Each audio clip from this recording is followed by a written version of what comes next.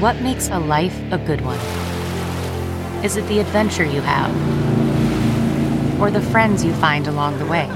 Maybe it's pursuing your passion while striving to protect, defend, and save what you believe in every single day. So, what makes a life a good one? In the Coast Guard, we think it's all of the above and more, but you'll have to find out for yourself.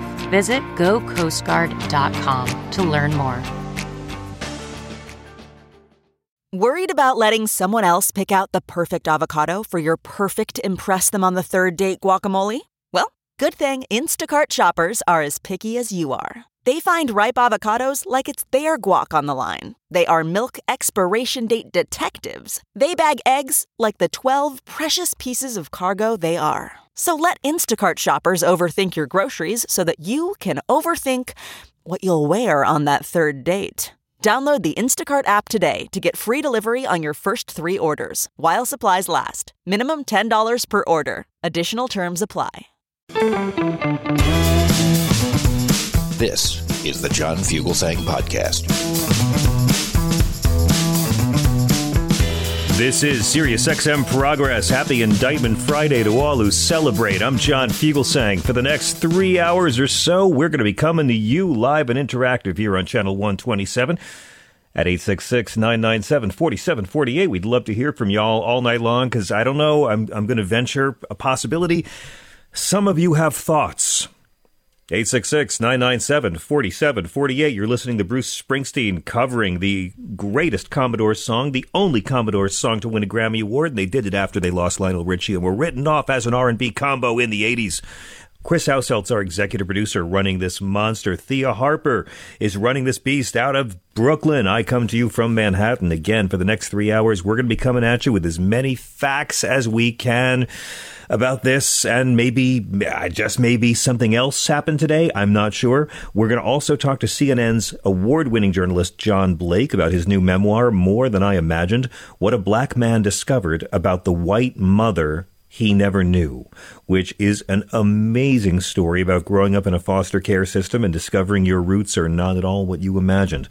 Also, Richard Pryor fans were in for a real treat. 3 of his albums, Live at the Comedy Store 73, is on vinyl, and then his first 2 records, Richard Pryor and Craps After Hours, have been newly remastered on vinyl with bonus material. I know, right? 50 years after he records an album, it comes out for the first time on vinyl. But that's what Stand Up Records is doing. They're releasing it, and later on in the show, we're going to be talking with Stand Up Records all about why this release is so special. And of course, all night long, your calls, 866-997-4748. Now we're number 3. We're going to try to make sense of this week we just put to bed with 3 terrific New York comics, Jim Mendrinos, Joey Novick, and Carol Montgomery of Showtime's Funny Women of a Certain Age. I think we're all set. I think we're ready to get through this. Our skies are no longer orange anymore for much of the week. I'll admit, I really, really thought God was punishing us for producing Donald Trump.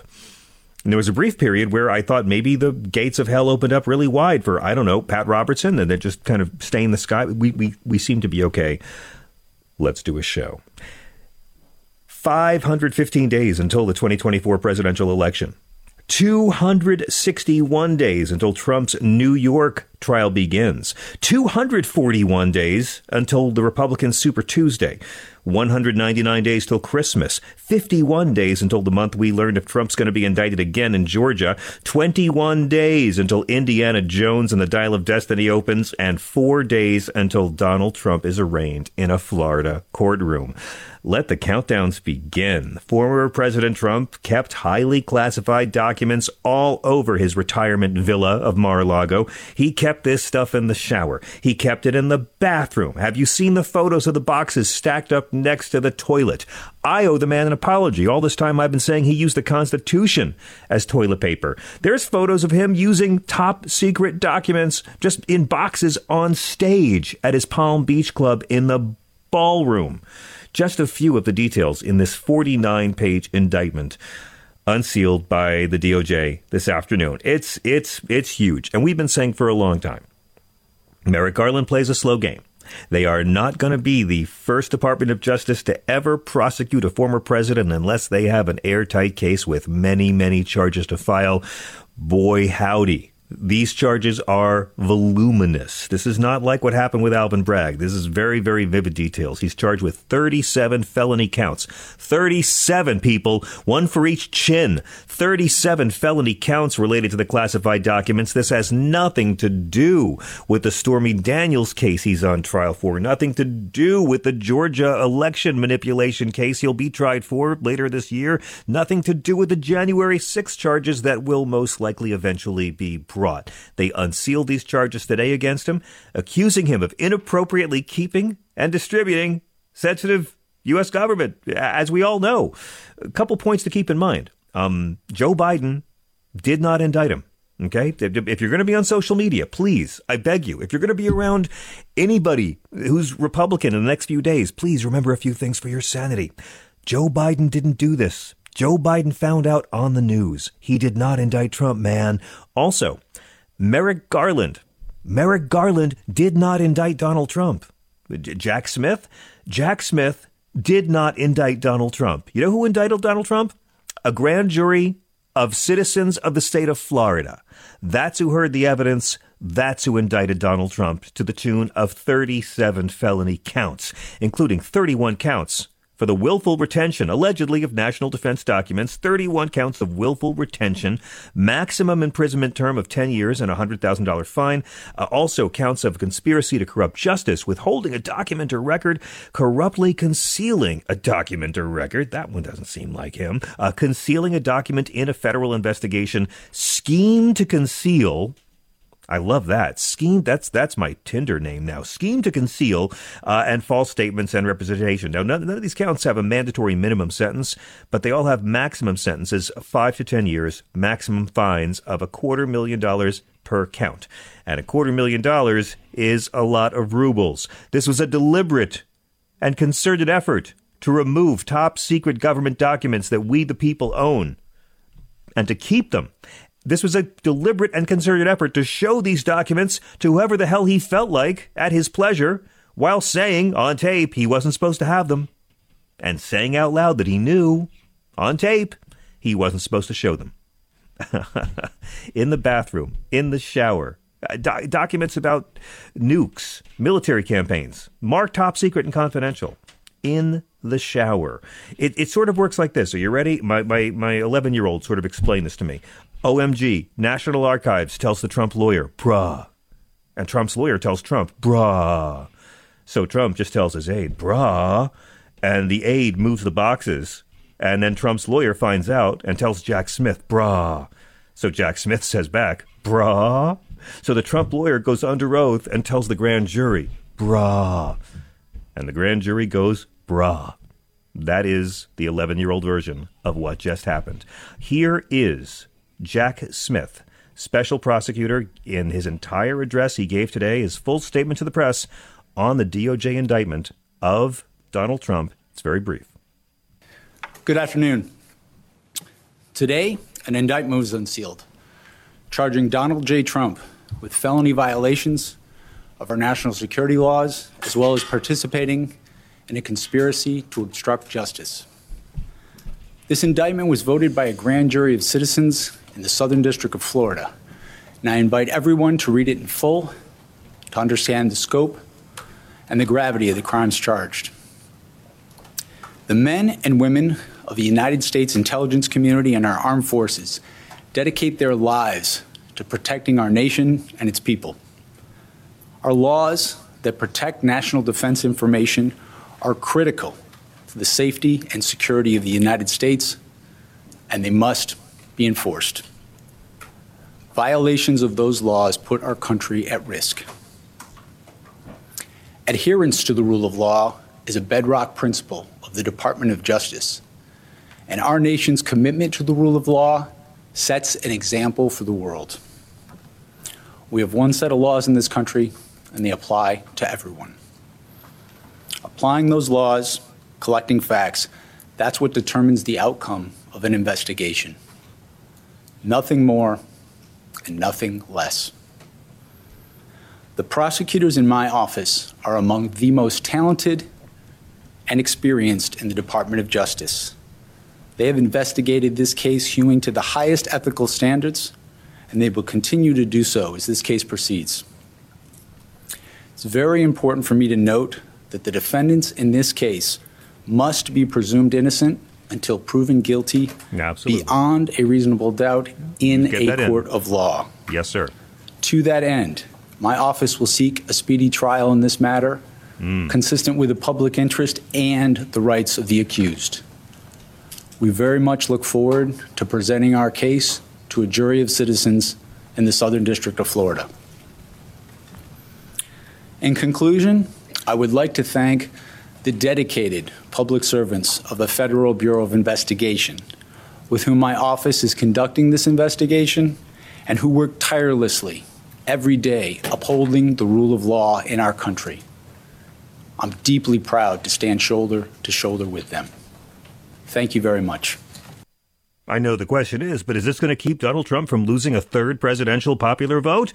He faces up to 20 years in jail. And Walt Nauta, the aide, his body man, he's named as a co-conspirator. He's the flunky who was sent to pick up the boxes and move them behind the FBI's back and behind his own lawyer's back. Both men face one count of conspiracy to obstruct justice. The indictment says the purpose of the conspiracy was for Trump to keep classified documents he had taken with him from the White House and to hide and conceal them from a federal grand jury.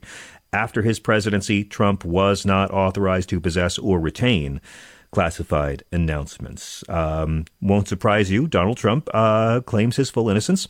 He made a post on his Filth social network criticizing Prosecutor Smith as a Trump hater and said, "I had nothing to hide, nor do I now." A3, Donald Trump, like the classic Billy Joel album of 1984, is an innocent man.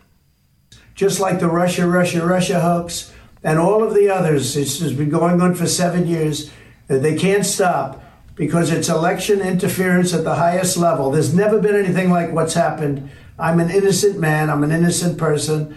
They had the Mueller hoax, the Mueller report, and that came out. No collusion after 2.5 years. That was set up by Hillary Clinton and Democrats. But this is what they do. This is what they do so well. If they would devote their energies to honesty and integrity, it'd be a lot better for our country. They could do a lot better. Right. They could do a lot of great things. Yeah, you get the idea. I mean, I could take some time right now to refute all the bullshit and double talk and jive you just heard in that 30-second clip, but you're progress listeners. You get it. You're smart enough. Trump jettisoned his lawyers, James Trusty and co-counsel John Rowley, today. That's a good sign, right? That's always a good sign. He replaced them with Todd Blanche, former federal prosecutor already representing Trump on the Alvin Bragg case, and a firm to be named later. That's always a good sign. This whole indictment starts with this revelation that Trump showed classified information to people not entitled to view it, and he was not entitled to possess it or show it. He stole classified nuclear secrets. Tell your right-wing uncle that. He shared classified military secrets with multiple unqualified people, including somebody from his fundraising PAC. And again, he's caught on tape admitting he had not declassified this stuff before leaving office. 37 counts of wrongdoing. He's also accused of blocking the investigators, lying to them as they tried to get them. And they got him, man. They got him. They have the receipts. They have the timeline. They have him on tape.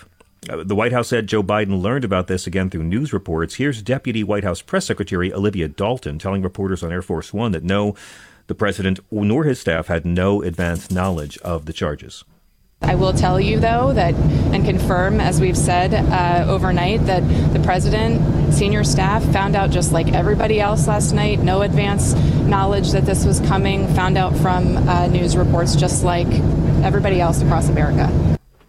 Now, Trump was personally involved in packing the classified info into boxes, and that's the weirdest part about this that I look forward to learning more of. He was really, really on top of this and uncommonly micromanaging the boxes. The indictment says that he showed classified documents to others 2 different times in 2021, including at Bedminster, New Jersey, which hasn't been searched. He's got a coffin buried there on the golf course, but that's where he shared the details of a secret military plan with like a writer and a publisher. He said on the tape, "As president, I could have declassified it. Now I can't, it's still a secret." I mean, it's crazy. Hundreds of classified documents. included information regarding defense and weapons capabilities of both the United States and foreign countries, United States nuclear programs, potential vulnerabilities of the United States and its allies to military attack, and plans for a possible retaliation in response to a foreign attack. He takes this stuff, and the Saudis give his son-in-law $2 billion. Holy crap. The indictment literally says he was hoarding nuclear secrets that could put at risk the national security of the U.S. Guys, 38 counts, 31 willful retention. Some unnamed family member is involved in the cover-up. Counts 1 through 31, willful retention of national defense, conspiracy to obstruct justice, withholding records, 2 counts of corruptly concealing documents, scheme to conceal, 2 counts of false statements. So here's the facts. Trump allegedly knew he had classified material. Trump allegedly shared classified documents he knew he wasn't allowed to share.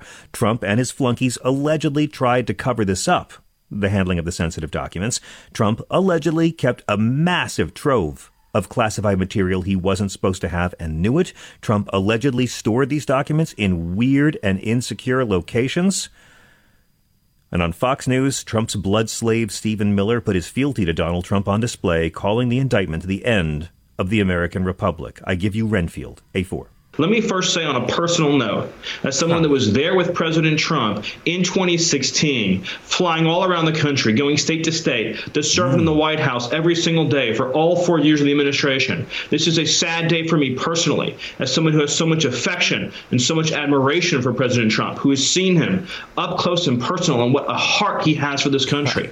Let me also say that I believe history will record today as the day that we ceased to be a democratic republic and we became a people ruled by an unelected government bureaucracy.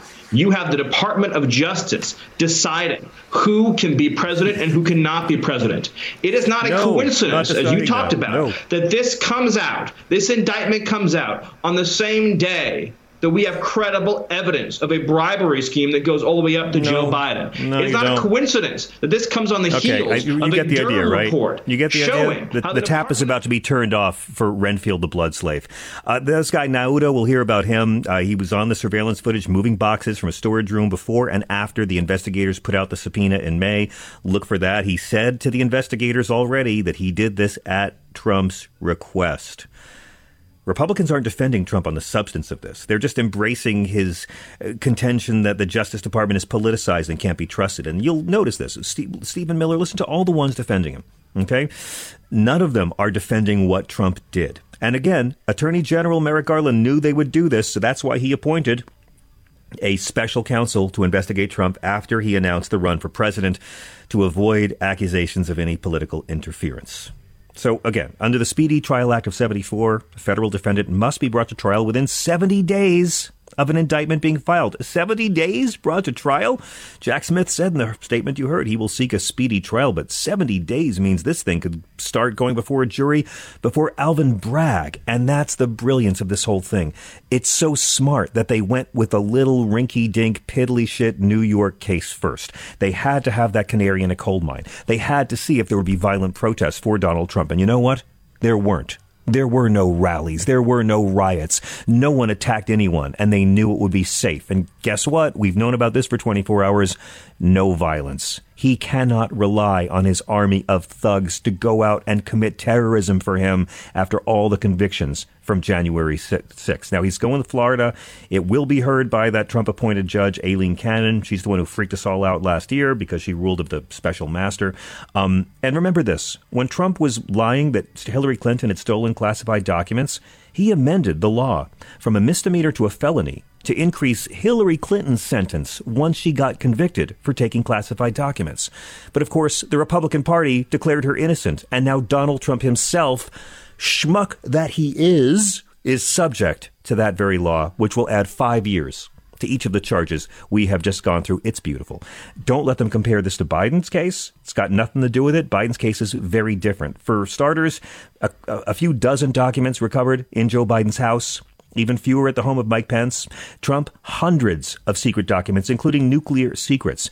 Secondly, Joe Biden was only the vice president. I mean, what's he got that's so secret? Like Barack Obama's cell number. That's it. Third, Joe Biden gave his documents back right away, and so did Pence. But Trump lied and said he didn't have any, and the government spent more than a year trying to get their own documents back. You can be happy about this. It's funny. It's tragic. It's messed up. Our allies are going to look at this, and our allies are going to know that their national security details were sitting next to a toilet in the basement at this retirement home in Florida for any drunk foreign national to wander in and enjoy as toilet reading. Just think about that. Think about the hoops Joe Biden and the State Department are going to have to jump through to calm our allies. But they've got him nailed. After he was subpoenaed for classified documents, one of his lawyers argued with him to go through all the boxes to look for classified docs. And that was Evan Corcoran. And before that review, Trump ordered NOTA to remove the 64 boxes so his lawyer could not go through them. And it's all on tape.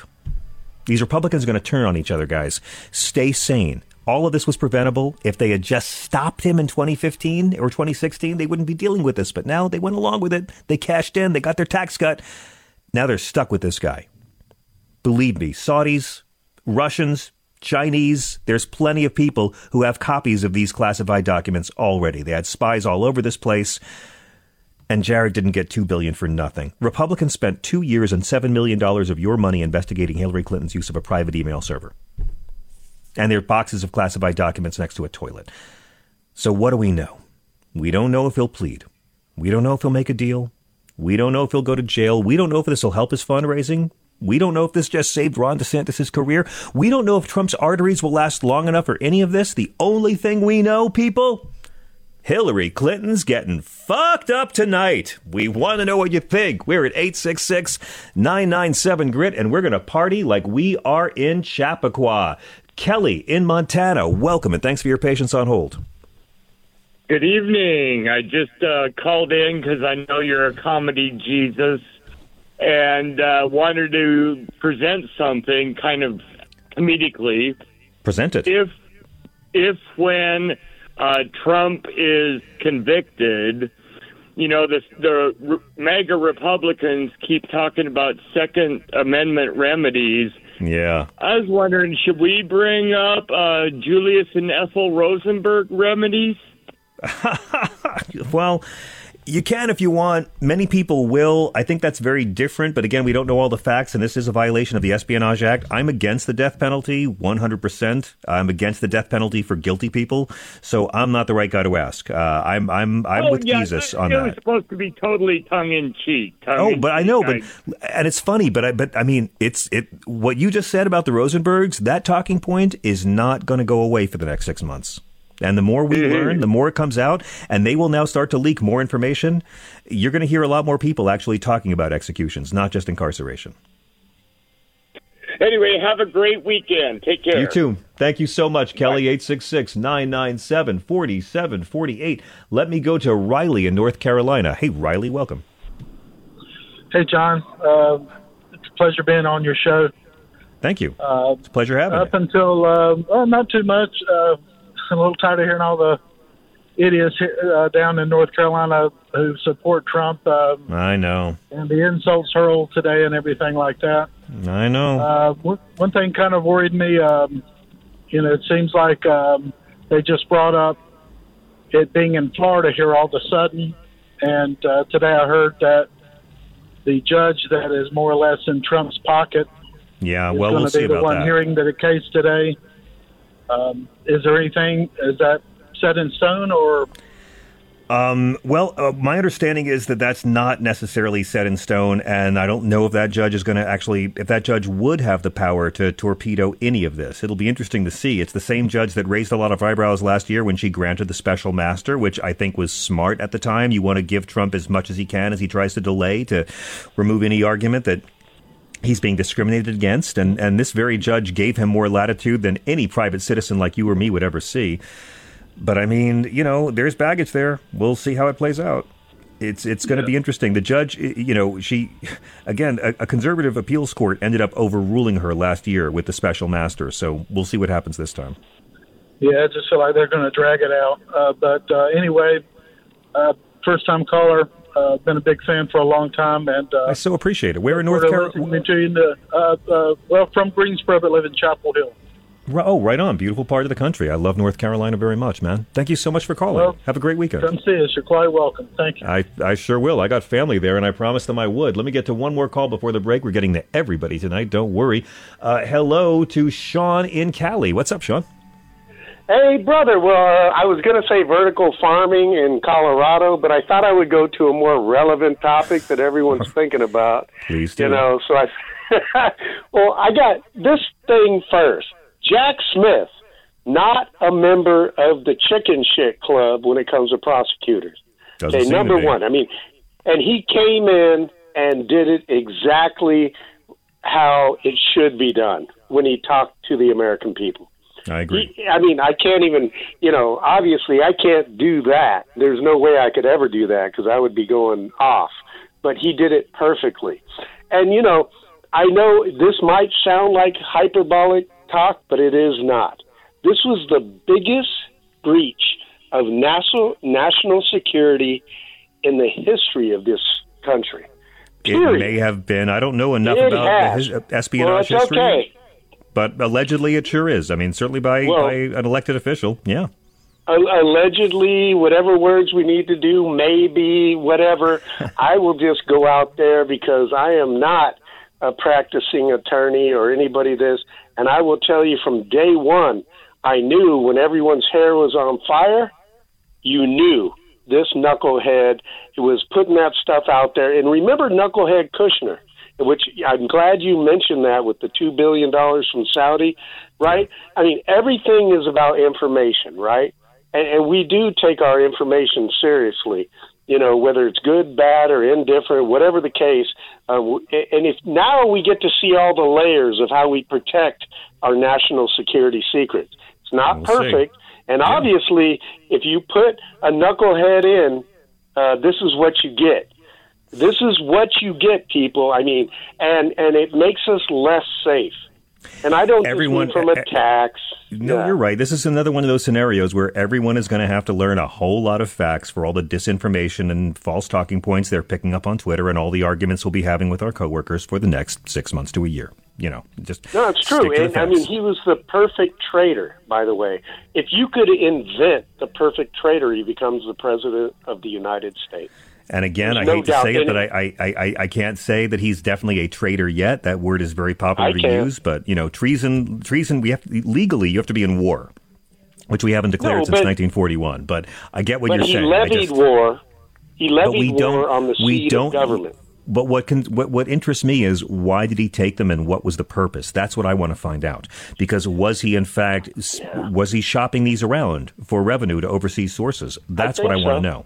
I don't think we're ever going to find out. I don't know for sure. We won't know what the specific secrets were, but we may find out who he showed them to, and that would be the real scandal here. I got to run, man. It's good to hear from you. I hope you have a great... You still in Hawaii, sir? No. I'm back on the mainland, so, that's, I figure if I go on vacation again, maybe he'll be in jail. I forgive you for calling me then. I will not forgive you for calling me while you're on the Big Island. Have a great evening. We got to take a quick break. We'll be back in just a moment, and I'm so excited when we come back. I mentioned our next guest quite a bit before in the introduction to the show, but CNN's John Blake has an amazing memoir that I promise is the antidote for all the toxic political stories you've been suffering. More Than I Imagined, What a Black Man Discovered About the White Mother He Never Knew. That and your calls. We have many, many more indictment details to get to, and lots of audio of evil people freaking out. We'll be right back.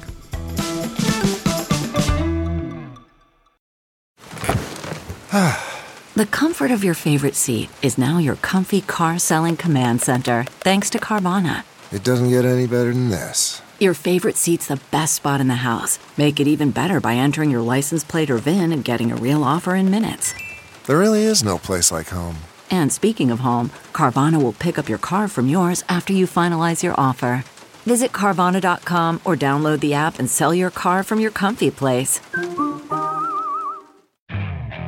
Okay, picture this. It's Friday afternoon when a thought hits you. I can spend another weekend doing the same old whatever, or I can hop into my all-new Hyundai Santa Fe and hit the road. With available H-Track all-wheel drive and 3-row seating, my whole family can head deep into the wild. Conquer the weekend in the all-new Hyundai Santa Fe. Visit HyundaiUSA.com or call 562-314-4603 for more details. Hyundai, There's joy in every journey. Hey everybody, it's Michael Steele, host of the Michael Steele Podcast. Each week, I discuss key political and cultural issues joined by America's leading activists, experts, and academics for conversations that transcend political boundaries. And that's the point. I want you to join me as we work through real solutions, have honest conversations, just keeping it real and having a little fun on the side. So listen to the Michael Steele Podcast on Spotify, Apple Podcasts, Spreaker, or wherever you get your podcasts on, because you know I love it when you do.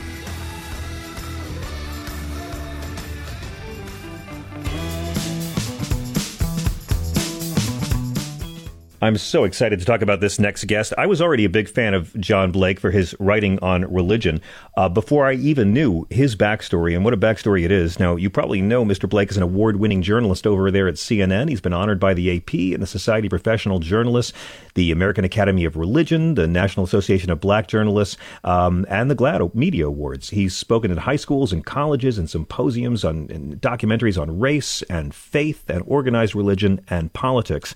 But for the first part of his life, John Blake had a remarkable secret.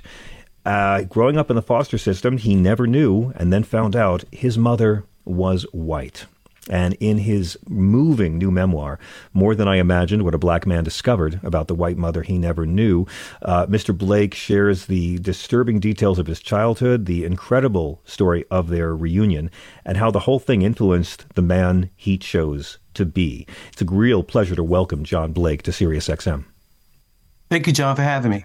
Thank you for being had. Again, longtime fan, first-time suck-up. But as a person who talks about religion a lot, your writing has always been so intelligent and of the highest quality. And so I came to this as a fan. I have to say, it made me an even deeper fan of you as a person. I guess let me begin with the most interesting term that I think you coined, the expression, a closeted biracial man. That's something that I guess, I mean, I read The Human Stain years ago, but I never thought about it. A closeted biracial man. How did you come to arrive at that identity, and how did this affect your childhood as you tried to piece together the pieces of what your background was? I became a closeted biracial person because of the context of the time when I was born and where I grew up. So I was born in the mid-'60s when interracial marriage was illegal in much of the country. And I was born to a black father and a white mom. But my white mom disappeared from my life when I was born, and without any explanation. No one told me why. And the only thing they told me was that your mother's name is Shirley, she's white, and her family hates black people. Now, having a white mom in my situation was pretty inconvenient because I grew up in one of the most notorious black neighborhoods in the United States. Yeah. I grew up in West Baltimore, which served as a setting for the HBO series The Wire. It was also the epicenter for this huge racial upheaval in 2015 when a black man named Freddie Gray died in police custody. That's right. Marshall Baltimore. So in my world, in my environment, nobody liked white people. So I had to hide my mother's identity because nobody liked white people. But part of my story was I didn't like white people. I absorbed this hostility toward them because I knew that my mother's family wanted nothing to do with me. And I felt like my mother wanted nothing to do with me because my father was black. And you didn't know any white people, right, when you were growing up? You weren't around Caucasians. Seeing a white person in my neighborhood was like seeing Bigfoot. I mean, they just didn't come through there. During my entire time in public school, from Head Start to senior high school, I only saw one white student. So it was a very racially segregated, poor neighborhood. And I called it growing up in the Jim Crow North. And it was just extremely segregated. Is it true that you marked your mother's race as black on all your school forms? Yeah, it was a mark of shame because if people knew that your mom was white, you would get into fights, you would get all sorts of problems. And I think part of me also, I think it was a wish on my part that my mother wasn't white. And I just thought it would be easier for people not to know and for me not to think about it. Yeah. Now, of course, when you're 17, you decided you wanted to meet your mother and forge this connection. What was it that made you decide at that age that it was the right time? Well, it was really an invitation. I was 17 on my way to college, and I had kind of obliterated the white side of my identity. I didn't think about it. I didn't want to think about it. I was going to go to Howard University, which is the preeminent Black university in the United States. So, and then one day when I was about to go to college, my father called me in a room and he said, "Hey, do you want to meet your mom?" And it was like a bombshell. And 3 days later, I found myself driven out to this really forbidding, this menacing-looking red brick building. It looked like the set for the Shawshank Redemption. Right. And I was guided into this room, and that's where I met my mom. And it was a shock when I met her because she was totally unlike what I expected. Now, you write about how your dad's family did not share with you for a long time that your mother had struggled with mental illness. Right. I know that when you met her for the first time, she asked you for some St. Jude prayer books, and I'm curious that was a whole other level to this meeting. It must have been a lot for you to absorb at age 17. Yeah, it was a lot to absorb, and it took me years to figure out why my mom became like she did, how her family, why her family wanted nothing to do with me. But what was what was like really obvious to me at that time is that when I first met her, it began to shift my racial attitudes. Right. So I met her in a mental institution, and it's a hellish place to be in. And I remember going in there, and I could hear people moaning in pain in the background. Others were like laughing hysterically. And as I began to talk to my mom, I began to think, wow, she's been in this hellish place for like most of my life. And I thought to myself, before that meeting, I thought that no white person could relate to what it meant to be Black, to be looked down on just because of the way you were born. But when I saw my mom that way, I said, I've never seen a Black person suffer like this. So she shattered that assumption about white people within the first 15 minutes of me talking to her. And she didn't even have to say that much. So for the first time in my life, I began to develop empathy for a white person. Amazing. Oh, you mentioned St. Jude. Yeah. And one of the things that I would subsequently learn about my mom, and there were many things that surprised me, is the depth of her Catholic faith. She went, I mean, just imagine it, a young white woman who defied her family and her community to have 2 Black sons in the mid-60s, and her sons are taken away from her not long after she was born. So she went through a lot of suffering, but she relied so much on St. Jude prayer book. That's all she wanted from me. She just answered it. Give me a St. Jude medal. Give me a St. Jude prayer book. But that was the type of hope that got her through day to day. But that really hit me hard in reading it, because St. Jude is the patron saint of lost causes. Yeah. And your mother really did view herself that way, didn't she? She did, John. And the thing is that was remarkable about me getting to know her is that I first viewed her that way. But in the end, as I learned more about her, I did not view her that way.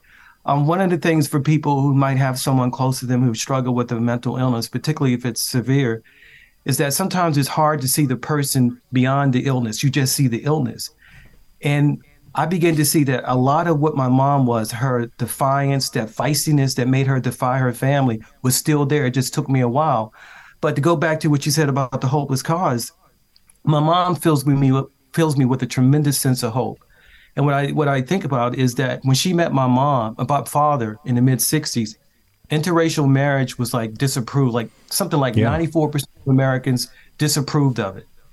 And I asked myself, you look at what happens today, interracial marriage, biracial children, that's so normal. Like, how did that happen? And part of the reason it happened, a major reason is that people like my mom and my dad and other people like that in the mid-60s says, I don't believe in this crap about race. I'm going to love who I'm going to love. Right. And when enough of them begin to do it, they created this new norm that love is love. So I tell people that my mom shows me that people who seem like they have no power have tremendous power to remake America. And I'm living proof of that. Amen. Your grandfather emerges as a quite a powerful character in this. He's someone who assaulted your father. He is someone he wanted nothing to do with you, and he rejected you at birth. And you talk about being haunted by this white grandfather, or even you haunting him. And I'm curious, what was your process that went into including this dynamic as part of your story? the process was much fear and trembling because people told me, don't put that in the book because people are going to be alienated because it's such a strange addition, a dimension to the story when you're talking about, visitations and apparitions. Yeah, you're literally talking about haunting. I want to go deep on it, please. Yeah, and I didn't want to initially put that in there, but I would not have put it in there for two reasons. One, if not for two reasons. One is every time those experiences happened with my white grandfather, someone was there and they also saw and experienced what I saw. So it wasn't just me. And two, it was an integral part of the story. And let me be more specific. My white grandfather also wanted nothing to do with me. But unlike my mother, I never met him. He died before he met me. So he chose not to see me or my younger brother because we were Black. But I didn't know any of this. So as a kid, I had my first visitation along with my younger brother, and then speeded up as an adult. The same thing happened to me twice. And so I had to figure out, what did he want from me? And one of the things I had to figure out is I had to talk to ministers and other people. And I had to find out, in a way, though he was haunting me, I haunted him. And I had to figure out what it was and address it. And I had to do that through spiritual tools, through prayer, forgiveness, empathy. But that's what your whole story is. I mean, when you were a child, your father, who wasn't a very religious guy, he put you in a foster home that he thought was a gift from God, and you describe it as an actual very hateful place. So much of your story is about you being faced with these tragedies or adversities or negativities or moments of deep pain, and instead of turning you into a heartless person, they make your empathy even deeper. And I'm curious, how did that experience in the foster home affect you spiritually and as a young man? Well, it was very difficult. And when I try to think about how I came out on the other side of that, I think about something this psychologist once said. He said that love received and love given is the best form of therapy. And so I received a lot of love from some crucial people early in my life. And I was able to give back some of that love because I had been loved. So that helped me get through the foster home.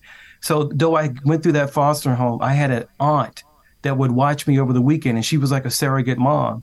Right. So, and she exposed me to the church. She exposed me to faith. She taught me about hope.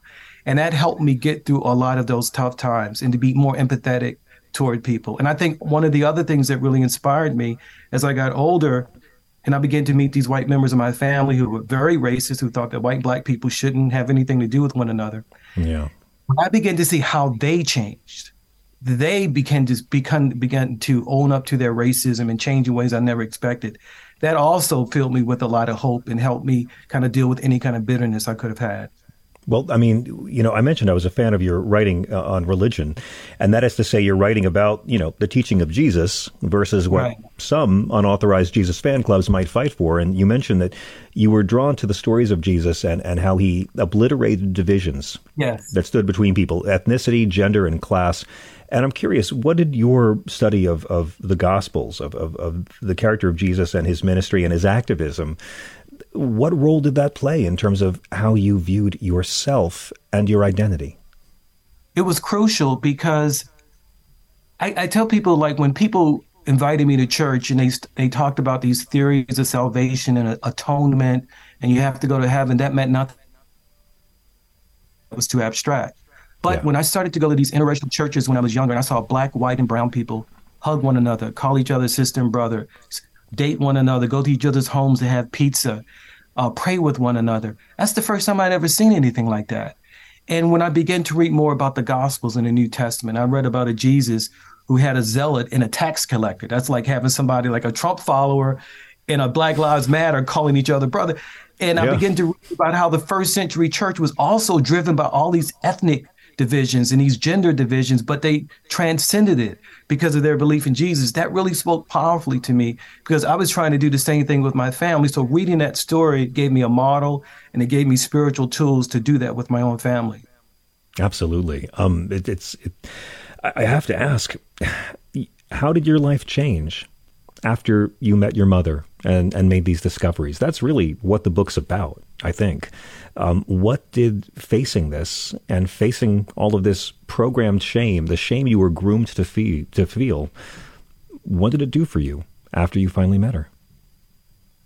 it was weird because it was like full circle. In the beginning, when I was a kid, before I knew her, I was ashamed because she was white. And then when I became a young man, I didn't want anyone to know about her illness. So I was ashamed of her because she had this mental illness. Yeah. But now today, it's like I am so proud to be the son of such a defiant, faithful, resilient woman, and also a father who was also a very powerful figure in his own way, though he was flawed, but he set a really good example in a lot of ways too. So that shame turned to pride. And like I say, my mom, I mean, she did something in the mid-60s that so few white people could do. She saw her common humanity with Black people, and she was willing to pay a price to put those beliefs into action. So my mom she was a powerhouse. It's such a moving story. And you know, you call your book a non-traditional story on race and faith. And I think that's a beautiful way of looking at it, because this book is as much about spirituality as it is about race and racism. And as you know, you work in an interesting place, and you know how the political divisions are ratcheted up, oftentimes ratcheted up by media culture for the ratings. And racism is coming back in ways we hadn't expected. And this new racism of the denial of the existence of racism. Right. To write a book like this at this time, I have to wonder what in your heart is your hope for this book and for and what this book could do. I wasn't really prepared for how universal the themes in this book are. Yeah, it's a really good question. I've been thinking about it because when I was writing the book, I was so tired. I was just trying to tell the story, and now I'm thinking about the implications of it. But I think one of the big things I hope is that I've been a journalist and I've covered the racial divisions in this country for like 25 years. I've seen the worst. I've covered, Charlottesville, Ferguson, Rodney King. I covered that, right? And then I've experienced the worst of white racism from my white family members, but they changed. And one of the things I'm disturbed about right now is I have never seen so much pessimism and fatalism in this country. It's like people have given up on the future. They feel like we can't get past racism, that we can't be this multicultural, multi-religious democracy. And what I tell people is like, people can change in ways you would never expect. And I know that because I've seen it in my family. So the main thing I wanted to do is really tell the story about my mom and my dad, but I also think it's really important that we tell stories that acknowledge racism in a clear-cut way, but also acknowledge the possibility of change. And I think that's crucial. I say, he who tells the best story wins. If people are telling stories about making America great again, that those brown immigrants are taking your job, that's one story. But what are the stories that we're telling to counter that, to say there's another way to be? And that's part of what I wanted to show in my story. Amen. CNN's John Blake is the author of the very powerful and moving memoir, More Than I Imagined, What a Black Man Discovered About the White Mother He Never Knew. I can't wait to see who plays you in the movie. Mr. Blake, what is the best way for our listeners to follow you and keep up with your many doings? Oh, thank you. I'm very accessible on Facebook and Twitter, and I have a website, John K. Blake. I'm pretty reachable. Right on. John Blake, it's really an honor. Please come back anytime. This platform is always open to you. And if you're on hold, we will be getting to your calls at 866-997-4748. Yes, we have much more to talk about regarding you know what. This is Progress.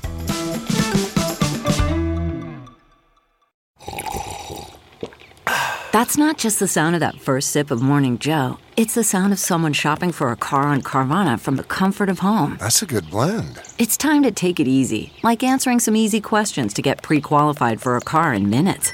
Talk about starting the morning right. Just like customizing your terms so your car fits your budget. Visit Carvana.com or download the app to experience car shopping the way it should be. Convenient, comfortable.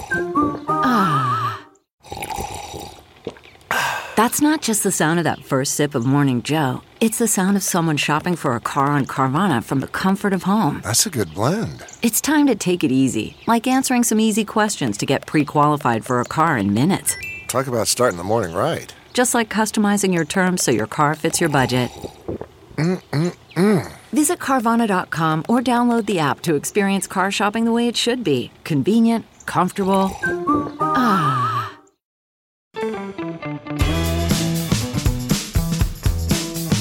This is SiriusXM Progress. I'm John Fugelsang, and we are taking your calls.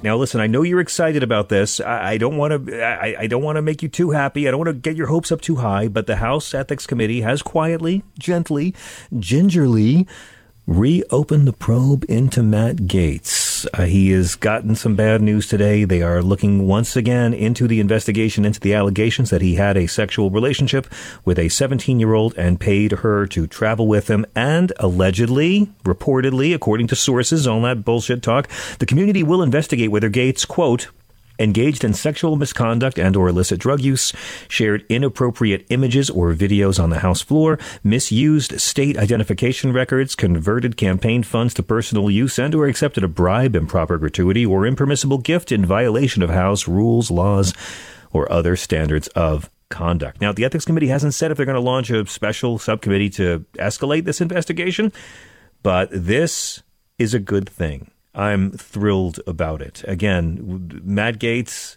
investigated, Donald Trump indicted, and Pat Robertson leaves the building. I don't know about you. Pride Month, it's going pretty good. Stephen from Kentucky, come on down. Hello. Hello, how are you this evening? Better now that you're here. How are you?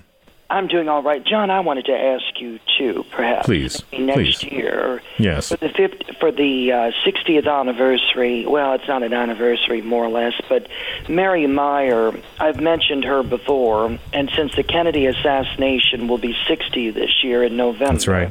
I wanted to see if perhaps maybe next year you'd have an author who wrote about Mary Penchant Meyer, possibly. You know, Mary would have been dead 60 years next year, too. She was actually JFK's one of his paramours that he knew way back when.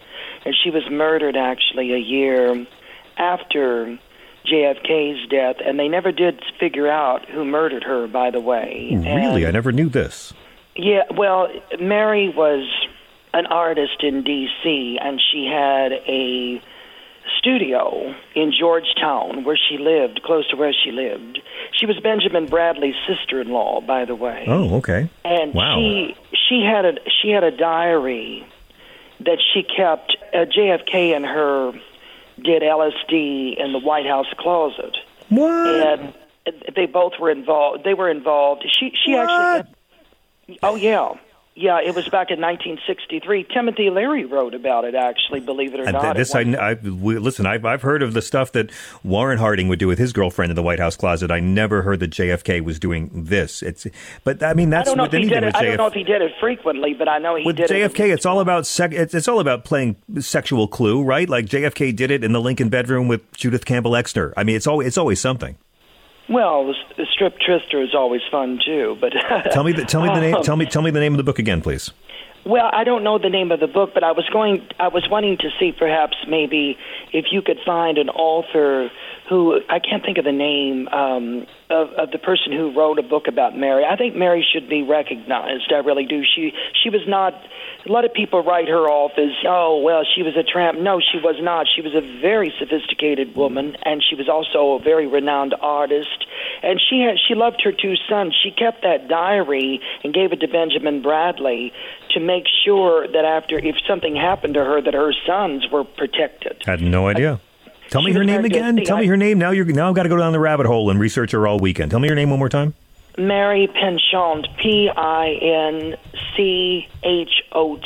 Meyer, and I believe it's Meyer. And she was born in 1920, and she died. Actually, she was born in October of 1920, and she died 2 days before her 44th birthday. And she was shot execution style. They shot her. She was jogging on the towpath in Washington. I know that story. Yes, I know that story. Yes, yeah, and she was a marvelous woman in real life. She really was, and I think she should be recognized. Now, I did want to say about Donald Trump. Please. And this indictment. I do wonder, perhaps, if some of those documents that they found, perhaps it contains blackmail information on people in Washington. Maybe he was planning on trying to blackmail the current president, over something. And because I would not be surprised if you really think about it, this man, everyone's so scared of him, it seems like, because they're afraid of being run roughshod over him. Yeah. And I would not be surprised if he tried to sell these to Putin. And if he did, what I would suggest is this.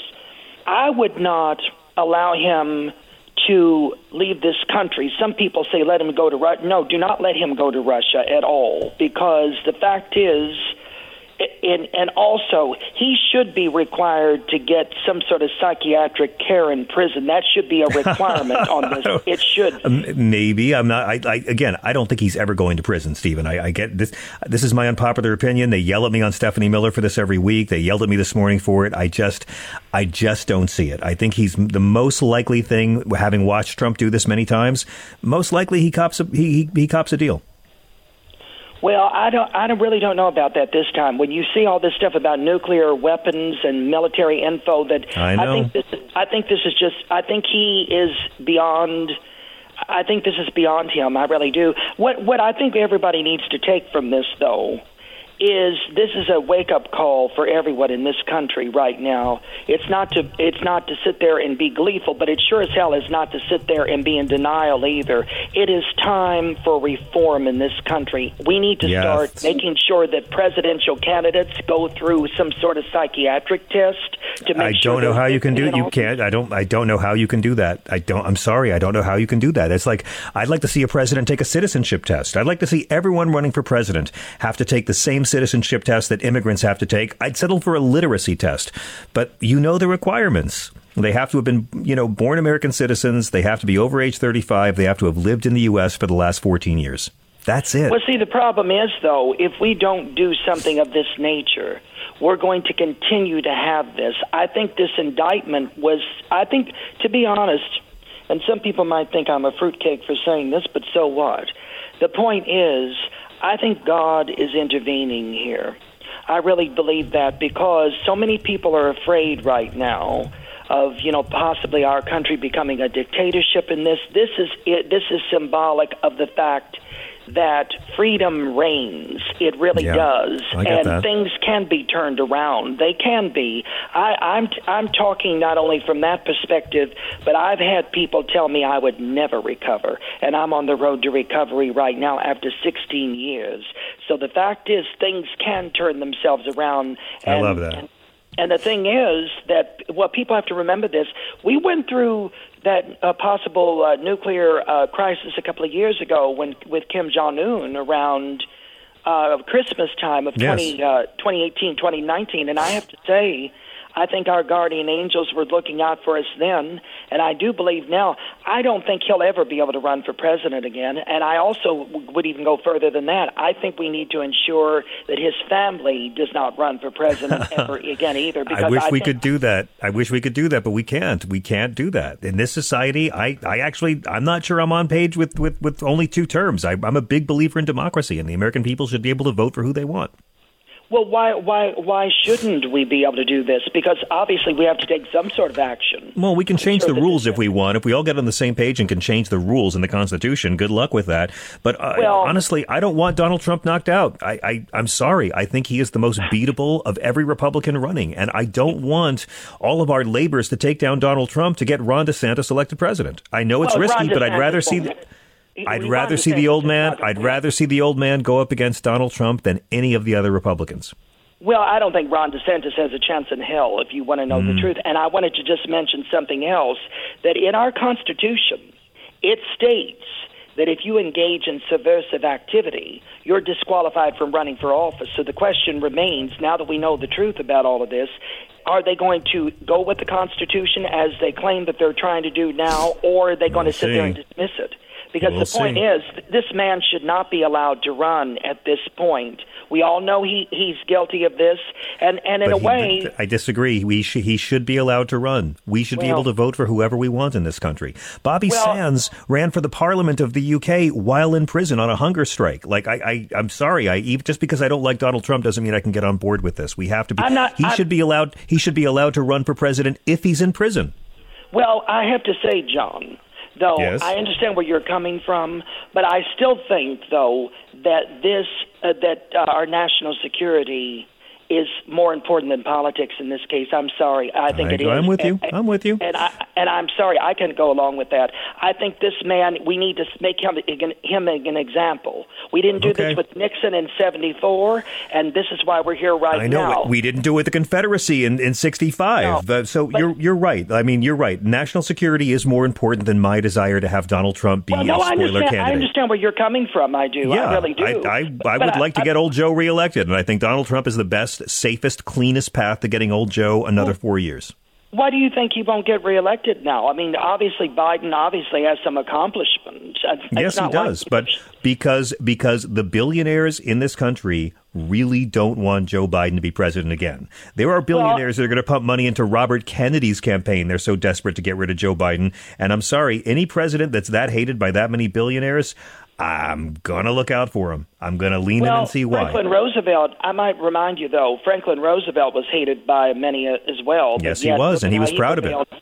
Look at how he prevailed 4 times. And Franklin Roosevelt but Franklin Roosevelt was better at spinning that to his advantage with working class people than any president that's come since. Well, that's true, but I do think, though, at the same time, it seems like to me the last several election cycles have pretty much stated that people do not want Trumpism, and I think they're getting to the point where they do not want extremism. People want to be free, and all this stuff about book banning and all this stuff about, and I'm not crazy about abortion, but at the same time, the way they're going about doing this is just ridiculous. How can you say you're pro-law and order and then turn around and force a 12-year-old girl who's raped by some pervert that she should have to carry his spawn? No, that's ridiculous. Oh, I know how they can do it. I know how they can do it because they're in a cult. And whatever is convenient and feels good is what God wants. I have a lot of experience with that kind of people. Well, they obviously know nothing about God, because the fact is Pat Robertson obviously didn't either. And the fact is, if they knew something about God, they'd understand that God is about freedom. God is about enlightenment. God is not about taking advantage I know. I read the book. Girls. I know, but their God is a fat, racist landlord from Queens who now lives in a Florida retirement home. We got to go, Stephen. You're a brilliant man, and I hope you have a wonderful weekend. When we come back, I've been talking about this. I'm very, very excited. 3 classic Richard Pryor albums live at the Comedy Store, and his first 2 albums, Richard Pryor and Craps, are now available on vinyl. They've been reissued for very good reason. And who would have thought 50 years later, Live at the Comedy Store 73 gets to premiere on vinyl. We'll be right back to talk with Dan Schlissel from Stand Up Records. This is Progress. CarMax is putting peace of mind back in car shopping by putting you in the driver's seat to find a ride that's right for you. Because at CarMax, we believe you shouldn't just settle for a car. You should love your car. That's why every car we sell is CarMax certified quality, so you can be sure, with upfront pricing that's the same for every customer. So don't settle. Find love at first drive and start shopping now at CarMax.com. CarMax, the way car buying should be. Welcome to Fail Better, David Duchovny's new podcast with Lemonada Media. On Fail Better, David, who has experienced both low and high-profile failures throughout his life, explores the vast world of failure, how it holds us back, propels us forward, and ultimately shapes our lives. Each week he'll chat with guests like Ben Stiller, Bette Midler, and more about how our perceived failures have actually been our biggest catalysts for growth, revelation, and even healing. Through these conversations, he hopes listeners can learn how to embrace the opportunity of failure and fail better together. Fail Better is out now wherever you get your podcasts.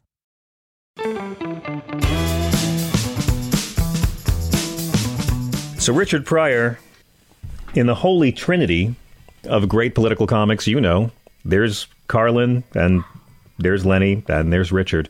Richard Pryor's influence, I always say, is like the Big Bang. It is still expanding. And like Carlin, but unlike Lenny Bruce, it's shocking how relevant the material still is today and how influential the material still is today. And that's why I was so thrilled to learn that Stand Up Records, along with Omnivore Records and Richard Pryor's production company, Indigo, is going to be announcing the release of Live at the Comedy Store 1973, making its debut first time ever on vinyl, and his first 2 albums, Richard Pryor, with the most memorable album cover of all time, and Craps After Hours, newly remastered on vinyl with bonus material. They're already out.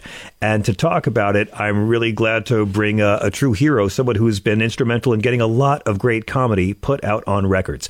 Dan Schlissel has had an odd route to comedy. It came through Nebraska punk rock. He started the now famed Ismist recordings in his dorm room.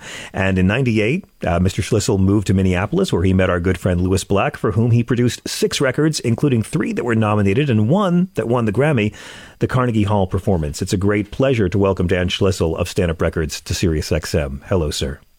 Hey, John. How are you doing? I'm great. It's so good to see you. How are you doing? I am doing well. Man, when I hear that introduction, it's almost like I should be impressed with myself.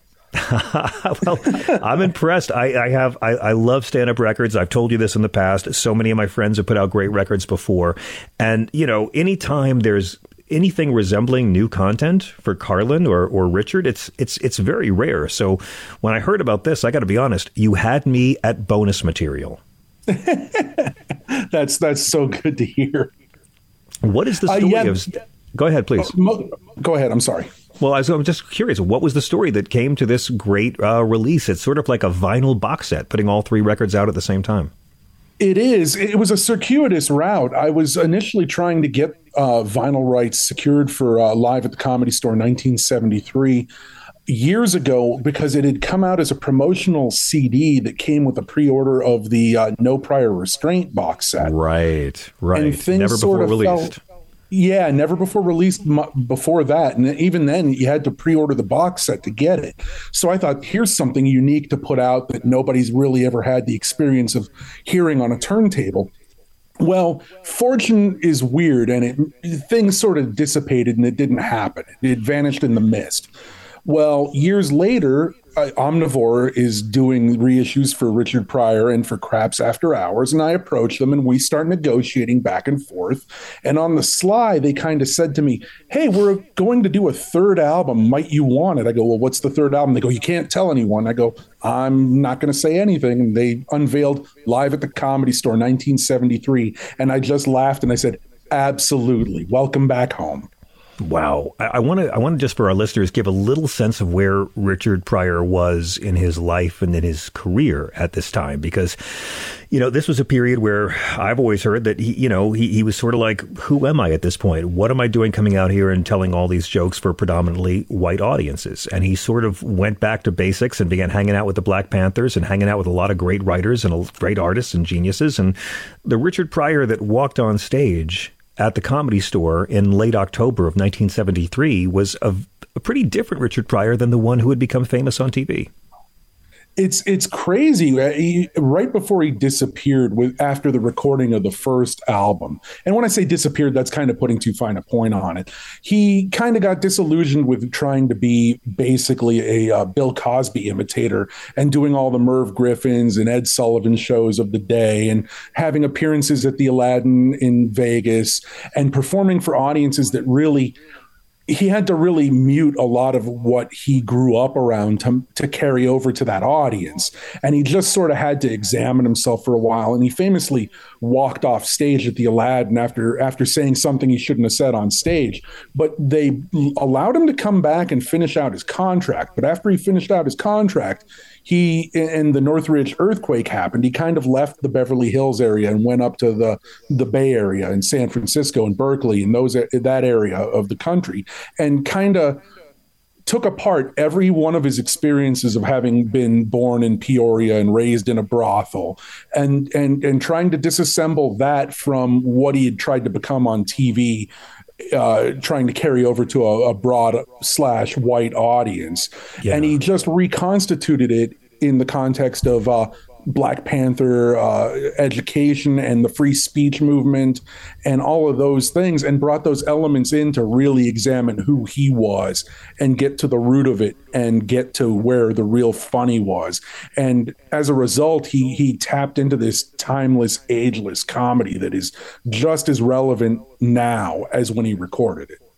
Well, that's what's fascinating. This was a couple of years before he won the Grammy in '74 for the classic, that N-word's crazy, I guess we're going to call it. I call it Richard Pryor is Crazy. Richard Pryor. Okay, very nice. He actually had some very, very funny takes on that when he put out the And It's Deep 2 box set a couple years back. How he rewrote the title for the bonus disc. But I was thinking about George Carlin and the Complaints and Grievances album, because that was originally going to be a record that was called I Kind of Like It When a Lot of People Die. And then 9/11 happened, and he rewrote chunks of it to make it Complaints and Grievances. And just a couple of years ago, they finally released him at the store doing the original set. Checking out this 1973 set, it seems like almost like a prequel to Richard Pryor's Crazy, the big Grammy-winning album. You hear some material that is sort of the seed of what it eventually becomes when he wins the Grammy on that big album. Well, you're 100% correct in your assessment here, because the Comedy Store recording that we just did this record for, it was not meant for public consumption at all. It was really the first 2 shows out of 4 shows that he was doing at the Comedy Store to prepare for a run at a Soul Club, the Soul Train Club up in San Francisco, and to get ready for a Kennedy Center performance. And those 2 performances were supposed to be him getting ready for recording Richard Pryor is Crazy. So Comedy Store 73 is him dusting off that material and figuring out where he wants every piece to fit and how he wants it to flow. You're seeing the beginning of the process that becomes Richard Pryor is Crazy.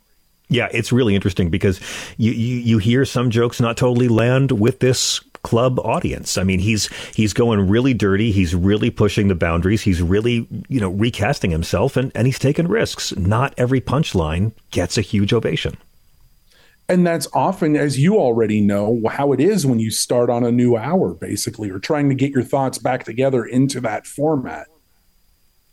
Absolutely. Let me ask about the Richard Pryor album, because I'm thrilled that that's being released. And I mean, that's a record that is incredibly controversial for a really hilarious and yet an album cover designed to be innocent and yet make a lot of white people really uncomfortable.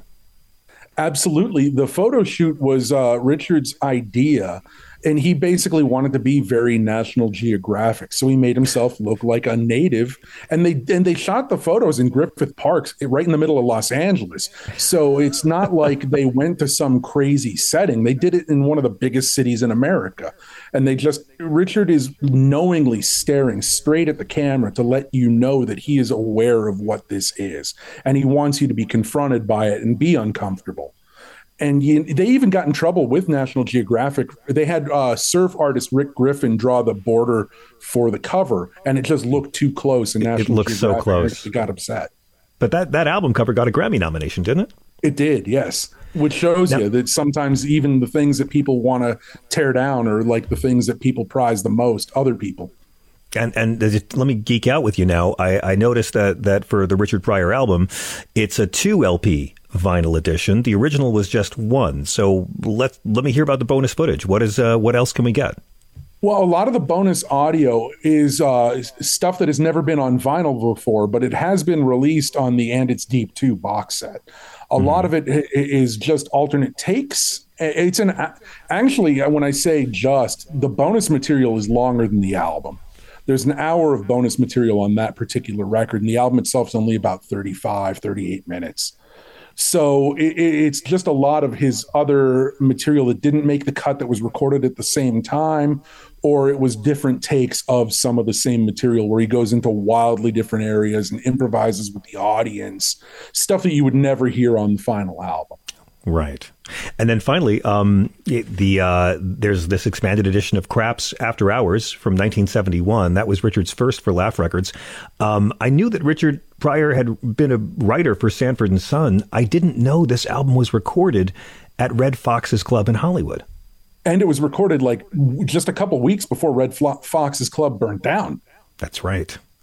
It was right there on Restaurant Row, but the club didn't last much longer after that. So I guess he literally burnt down the house, And how does the material sound?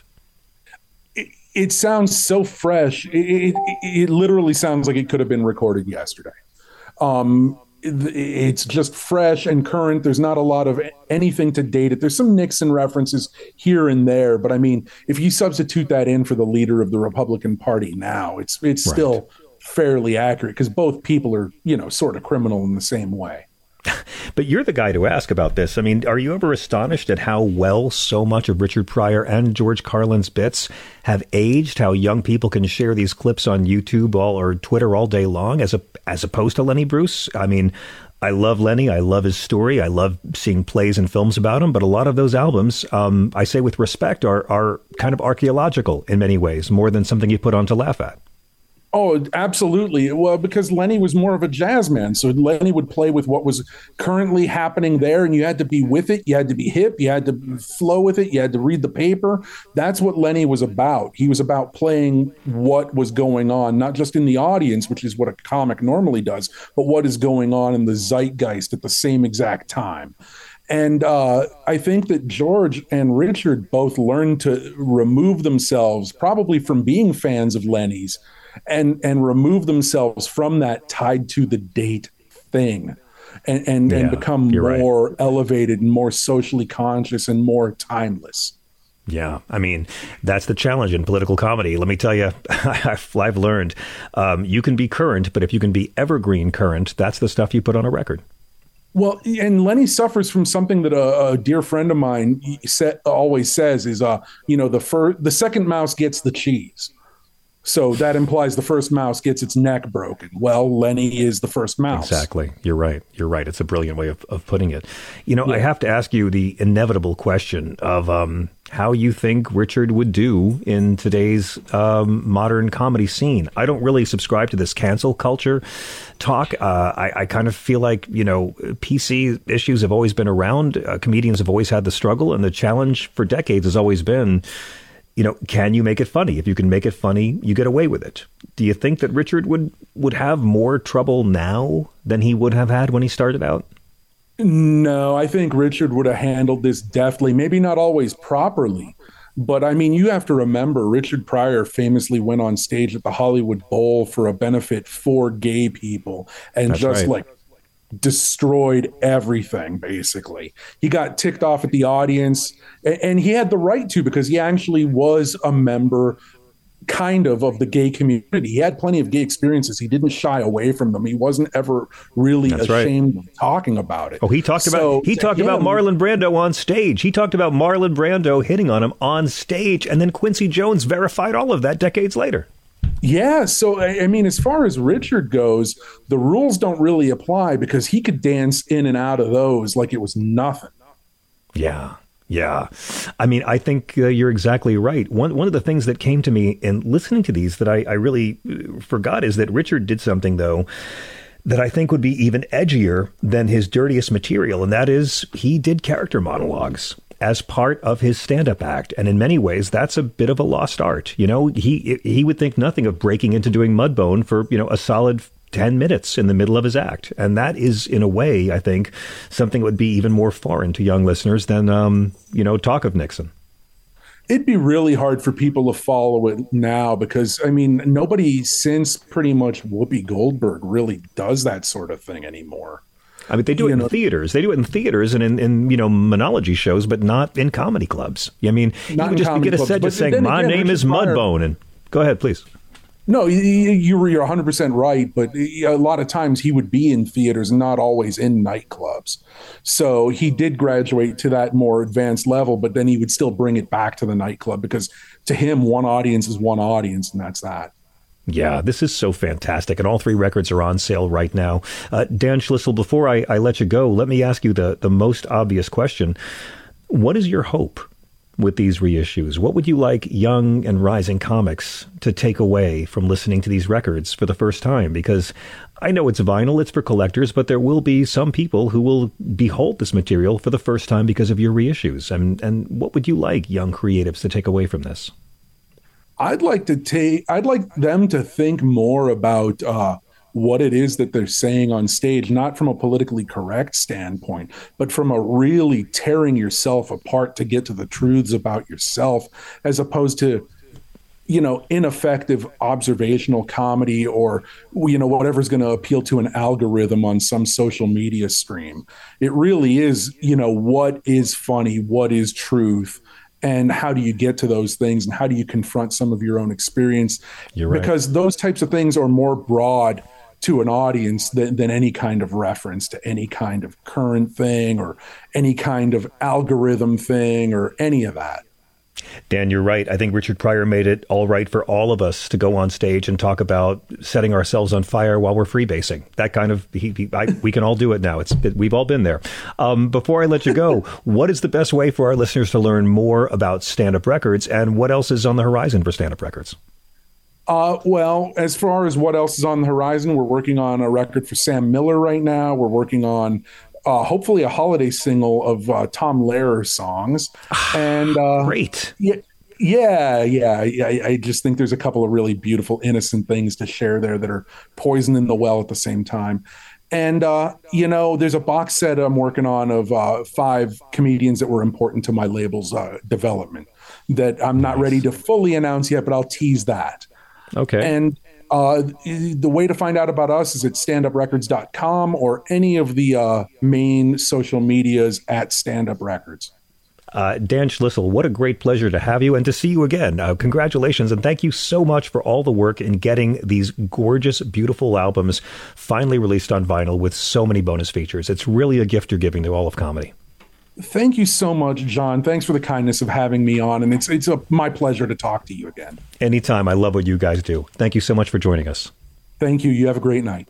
Right on. We are at 866-997-4748. 866-997-GRIT. Before I get to your calls, can I just play this one clip? This is also from Fox News earlier today. This is A5 Captain. Mark Levin. Mark Levin. Am I saying it too deep? Mark Levin. I can't go higher than that. His voice is actually about 2 octaves higher. Mark Levin's upset that the authorities would treat an elderly man the way they're treating Donald Trump. Surely we are in a totalitarian regime. Give a listen to how they're going to try to attack law and order. President Trump is 76 years old.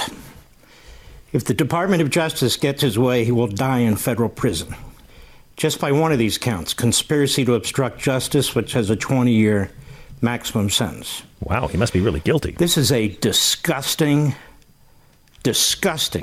mark on American history for the future to come by these bandits in the White House, by the Democrat Party. He felt the same way about the Emancipation Proclamation. They don't want to just win elections. They want to take control of this country. They want one-party rule. And they have used the Department of Justice and the FBI to get what they want. Merrick Garland is a mob lawyer. That's what he is. Jack Reed is a rogue Jack Reed is a dead communist. This man's name is Jack Smith. The Presidential Records Act is not a criminal statute, and it was never intended to be. The Espionage Act of 1917 was passed under Woodrow Wilson, another corrupt president.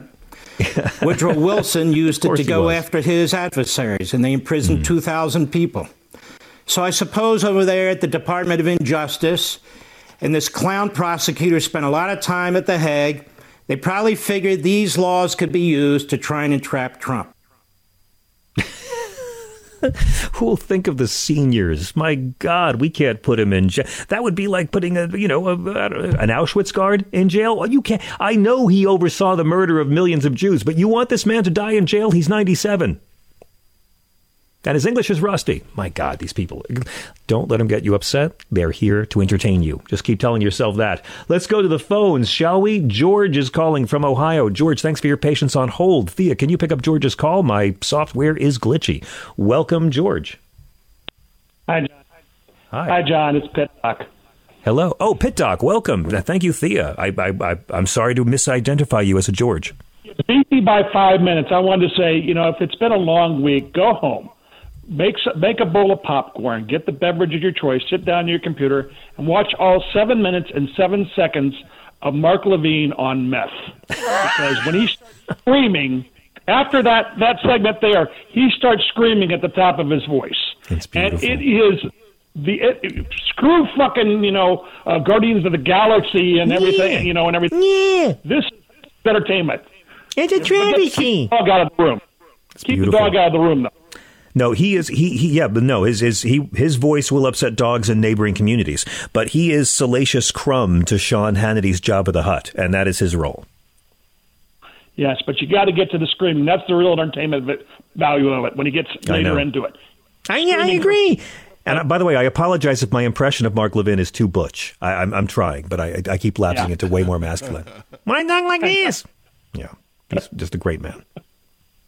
Take it easy. How are you, Doctor? Everything good with you, Doctor? Yeah, well, I just had my second cataract taken out yesterday, so now I'm kind of weird because I'm not wearing glasses for the first time in 15 years, and it feels weird. Wow. It sounds wonderful to not wear glasses, but I'm still trapped with these things. Well, I'm glad you're doing well. I hope you have a great, great weekend, and thank you for calling up. I appreciate it. Thank you very much, sir. Bye. Let's all laugh at Mark Levin because that's part of God's plan. Let's go to Bill in New Jersey. Bill, welcome. You're on Progress. Yeah, I really dig Levin's psychotic stylings, Yeah. It conveys manhood. It conveys calm masculinity and BD energy. Yeah. That's great. I swear, I once heard a caller call in and say that he's to the right of Mark Levin, and Levin said, "What are you, a Nazi?" Well, at least he has a sense of humor about it. The thing is, everyone, I've never hung out with Hannity. Everyone who knows him says it's all an act, that he tells them he just plays it up for the cameras. These people believe nothing. Right. Well, but Levin, weird as it sounds, he wrote 2 books about his love of dogs, or his. Did he really? Dogs, Pepsi and Coke. Yeah. Anyway. Well, that's good. At least I'm glad he has humanity for non-humans. Right. But he also wrote a book called Men in Black about how the Supreme Court is just too politicized. That was like 10 years ago. Anyway. Yeah, they got better, I guess. Right. But as far as Trump's concerned, if he becomes a convict, he should go to jail. I don't care who he is. I agree. You go to jail. I wouldn't make any you want to keep him safe, put him in solitary. Yes. Whatever they get. And under the 13th Amendment, because it says that which got rid of slavery, except for people serving in the military and people who've been convicted of criminal acts. Well, that's how they kept it. The people convicted of criminal acts, in other words, they kept slavery going through the prison industrial complex. I mean, indentured servitude replaced slavery. Well, they still do it today by not paying them and getting the drug war. Yes, the drug, and we know it. Right. And Nixon's Ehrlichman came out and said it. It was all about racism. It's not a theory. Can I propose a hypothetical? Chris is getting involved now. Okay. If Donald Trump gets convicted and wins the election in 2024, beautiful. Which of the 2 scenarios is more likely to happen? That a prison will be converted into some sort of a White House Oval Office, or the White House itself will be fortified and he'll be on house arrest? I don't know. It didn't stop. What's his name from running from jail for president? Eugene Debs? Yeah, Eugene Debs. Right. Yeah. Right. But anyway, I don't know. I mean, they didn't think the stuff up. Like I was saying last night, the whole thing is to act presidential, and he never caught on. And that's why he's fucked up, because the other Republican presidents are as fucked up as he is. Sorry for my language. But that's okay. Which Republican president are you saying? Wait. Which Republican president are you saying is as fucked up as Donald Trump, just so I understand? Or more. Not Dick Cheney. Bushes and Reagan and Nixon and... okay. And you're saying they're yeah, I guess they're as fucked up as Trump. I don't know. It's really hard to say. Like Indeed, what you're saying is that they were just as malicious to America, but they acted presidential. So they knew not to take their dick out at the bus stop, unlike Donald Trump. Is that what you're saying? They had better impulse control in public? No. No. But someone was talking about Julius and Ethel Rosenberg, who were murdered, executed. And how Roy Cohn did that whole thing, and neither of them were really guilty of what it was. Julius was working for the Soviet Union, but he's a recruiter. He had nothing to do with the stealing of plans for the hydrogen bomb. No, and his wife they threatened him, Roy Cohn, with killing his wife if he didn't admit to it, so that when he got killed, she would still be alive, and he couldn't admit to it. And they murdered them both. They murdered them both in the electric chair. Right. They were murdered. Right. And they left two sons who are written books and stuff who were really, Timothy Hutton played the lead in the film Daniel about one of their sons back in the 80s. That's how I learned about the Rosenbergs from that movie when I was a kid. Oh, okay. Yeah. Well, also Walter Winchell, he was like the Sean Hannity of his day. Indeed. Right on, man. But anyway, I think that what's his name, Trump, should be treated like any other prisoner, and he's felonious Trump. Felonious Trump. Right.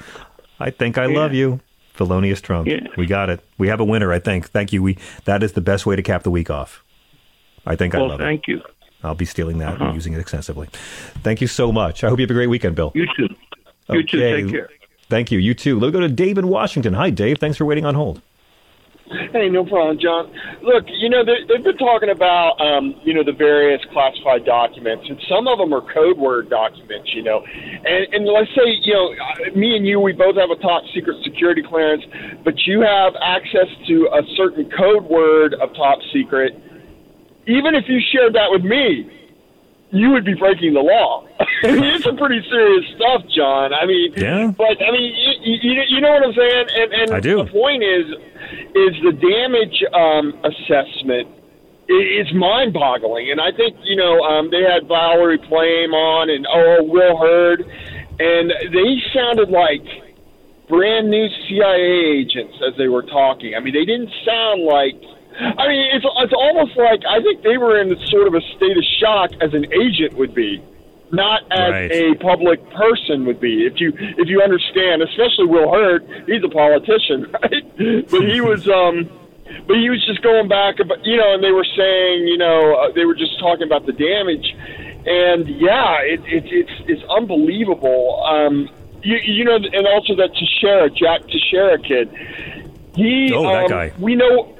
Well, we know what unit he was in. Of course, he's in jail right now. And they can, he was in a single, Air National Guard or Air Reserve, I forget which. They're in Massachusetts, but they can backtrack her. Donald Trump was the president of the United States, for crying out loud. Right. Do you realize how many people are under him with? Let's let me put it this way. I don't know if you've noticed this, but there's been a lot of U.S. there was a guardrail spy airplane intercepted by a Chinese jet the other day. Right. There's been a lot of that. And China is building a spy facility on. I've heard about this. Yes. Okay, and I don't know. I don't have the actual numbers, John. I know you hate stuff like this. I don't have the actual numbers. That's okay. I don't know if those incidents have gone up, but it sure seems like they have. It seems like, China knows our routine pretty good. And I'm just saying, I'm like, go ahead. I hear you, man. I hear you. No, I'm with you. We're going to have to wait and see on all of this, right? We're going to have to wait and see. It's just it's a big old mess. But I thank you for giving me perspective I hadn't previously thought of. We got to go. Thank you, Chris. Thank you, Thea. This is Sirius XM. I'm John Fugelsang. Peace.